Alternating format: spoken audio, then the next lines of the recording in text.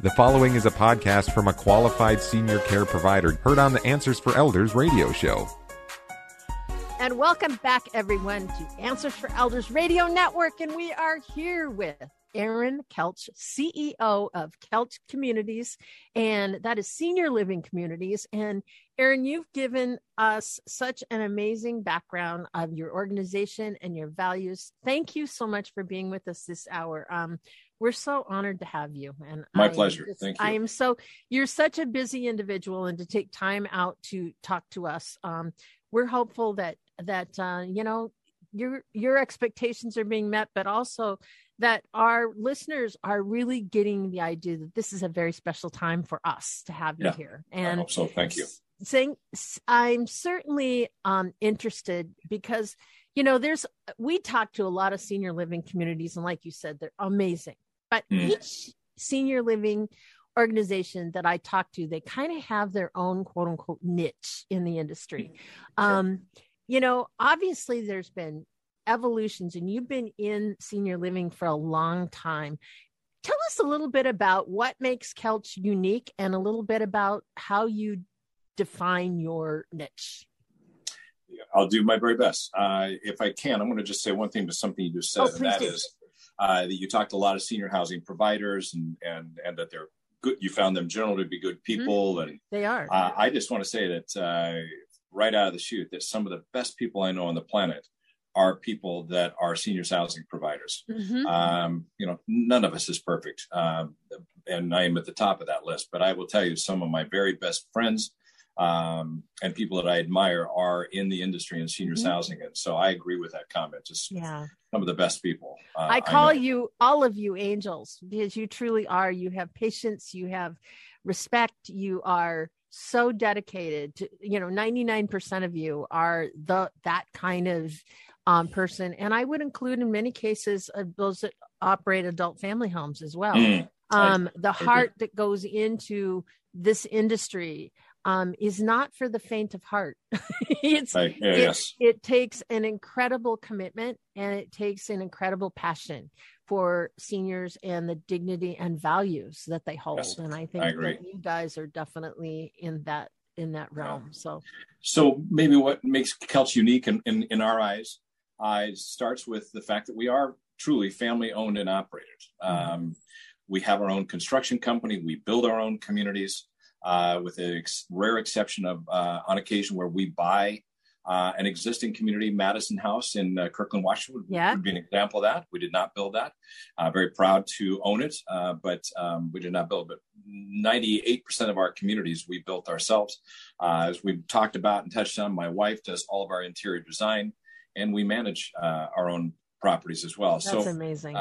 Top to bottom, I now have the privilege of having 2 of my 4 children working in the organization, and we're just real proud to do so. Love working with them. And so it really is a family-owned and operated organization. That does not make us perfect. That does not make us better than necessarily someone else, but it does make us unique. It's not as common as it once was. True. So I think that is unique. And again, our name's on the front door. We've talked about that. We make my cell phone, our office phone number here, very prominent throughout the company. I get texts from employees often. My favorite time to text and email is between about 11 o'clock at night and 3 a.m. because everybody's asleep at my house, and no one wants to talk. So do you ever sleep? I do, but I don't require a lot of sleep. Subsequently, I'm not aging quite as nicely as my wife, but nevertheless, I don't require a lot of sleep. The other thing that I think makes us unique is that we are in our communities. We walk the floors of our communities. We make the effort to travel and get there, and not only know our people, but know a few residents. I have a note. I'm looking out my office window right now at a note on the wall from a resident who lives with us in Scottsdale, Arizona. She is living in one of our memory care communities, but she has no memory care challenges at all, but lives there because her husband is there. And so when I'm there, I make some time and we sit and have coffee and we visit for an hour or two. And I responded to her note just the other day. I said, I plan on being there on such and such a day and I'll come see you.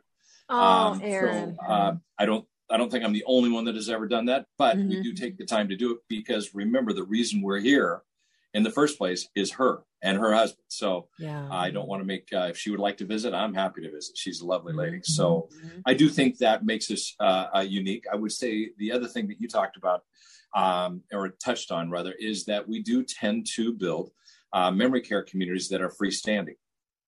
We like that. Only one of our memory care components is within a larger structure. Everything else that we have that is specifically to memory care is its own building. We like that because we want our management in that building. We want our employees in that building to say, your family member is the only reason that we are here. Yeah. We're not here for a little bit and then we have to go over here and then we have to go over here. Right. No, this is the only reason we're here. In my opinion, it's just an opinion and it's one guy's opinion. Oftentimes, not all the time, but oftentimes, memory care components that are within the larger community can often feel like the ugly stepchild, or they get short shift or get second shift. Right. I want to be clear. I don't think that's all the time. And there are exceptions to that. Right. But I do think too often that is the case, where memory care is dedicated to its own issues and its own community. The issues that memory care have and come up get the first priority and the only priority. Well, and there's a feeling of not being locked in. I think sometimes, if you're in your own community and it's all you can, I know that those that have Alzheimer's, they need to wander, they need to walk, they need to, that's part of the process. So understanding that they have this whole space to themselves, they don't feel like they're in this little wing where they're isolated. And I think that's one of the things that's really important. And as we talked about, equally important, families don't feel that way either. Right. True. And so obviously you guys do memory care and you do assisted living. Now, remind me, I think you do an independent in certain areas, correct? We do. We are just opening up. It's just there on Monday of this week in Elk Grove, California. We're about ready to open our 7th freestanding independent living community. It's freestanding, but it is right next door to a freestanding memory care community. They're on the same campus. We don't build our independent living by themselves in a market without any one of our other support communities, either right next door or maybe a block away. And in fact, these two are on the same campus. Yes, they're beautiful. They're hits. This one is filling up quickly, even though we haven't technically opened our doors yet. We have a lot of pre-leased apartments, which we are most grateful for. And we love doing that. We've actually been doing pure independent living back maybe in the mid 90s. We just stopped doing it for a while until about 6 years ago. We kind of got back in right after the 08-09 kind of crash. What happened during that period of time is independent living really took a wash. People's home values were determined on whether they could move to independent living. But unfortunately, the demand for independent living kept going up, but the number being built just dropped off the planet. So we stepped in and started doing that back in CS2 22. I think we opened our first in many, many years in 2018. So 2017, 2018. So yeah. And obviously when you build your own communities, that means that you can really innovate some new, ways of doing things. Tell us a little bit about that, Aaron.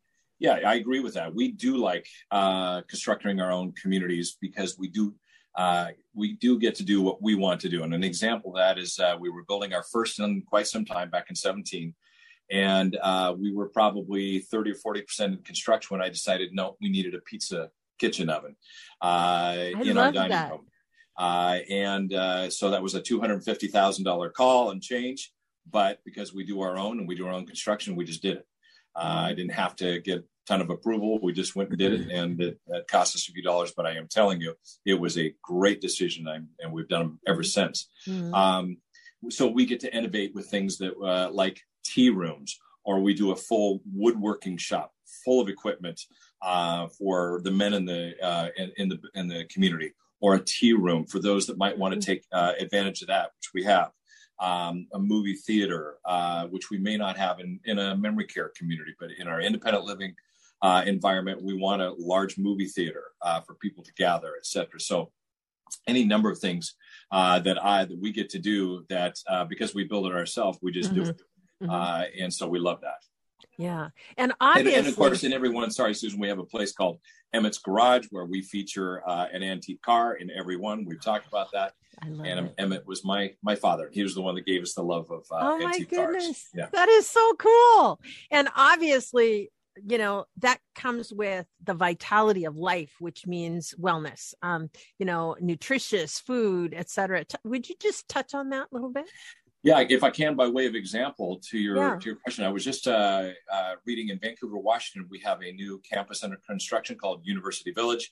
It's next to the Washington State University campus, so we call it University Village. We've had some education programs back and forth that we will have.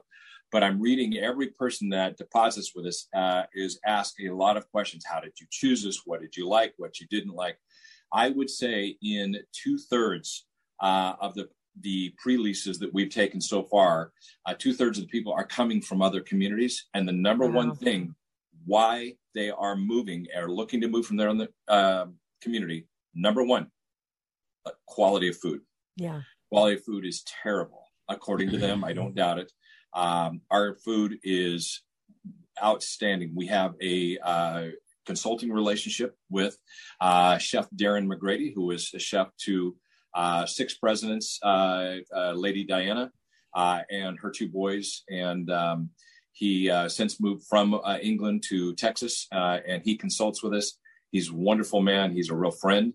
And the quality of our food is outstanding. And this is the reason many people move, is just quality of food. Well, I've actually had the privilege of having lunch in a couple of your communities, and I will testify to that it's amazing. Oh, I didn't know that. I'm glad to hear that. Absolutely. So you have your community relations staff. Also, I will just say your hospitality, in my personal experience, has been, amazing. So, with that alone, I can testify to that. Thank you. Aaron, how do we reach you? Absolutely. Our general office number is 360-867-1900, and we will connect you wherever you need to go. Right. Our website is www.kelchcommunities.com. Kelch is spelled KOELSCH, communities.com, kelchcommunities.com. Perfect. And the last hour, Aaron's going to come back and we're going to talk specifically on location, on types of, care and quality of life at Kelch. And we'll be right back right after this. Answers for Elders radio show with Suzanne Newman hopes you found this podcast useful in your journey of navigating senior care. Check out more podcasts like this to help you find qualified senior care experts in areas of financial, legal, health and wellness, and living options. Learn about our radio show, receive promotional discounts, and meet our experts by clicking on the banner to join the Senior Advocate Network at AnswersForEldersRadio.com. Now there is one place to find the Answers for Elders.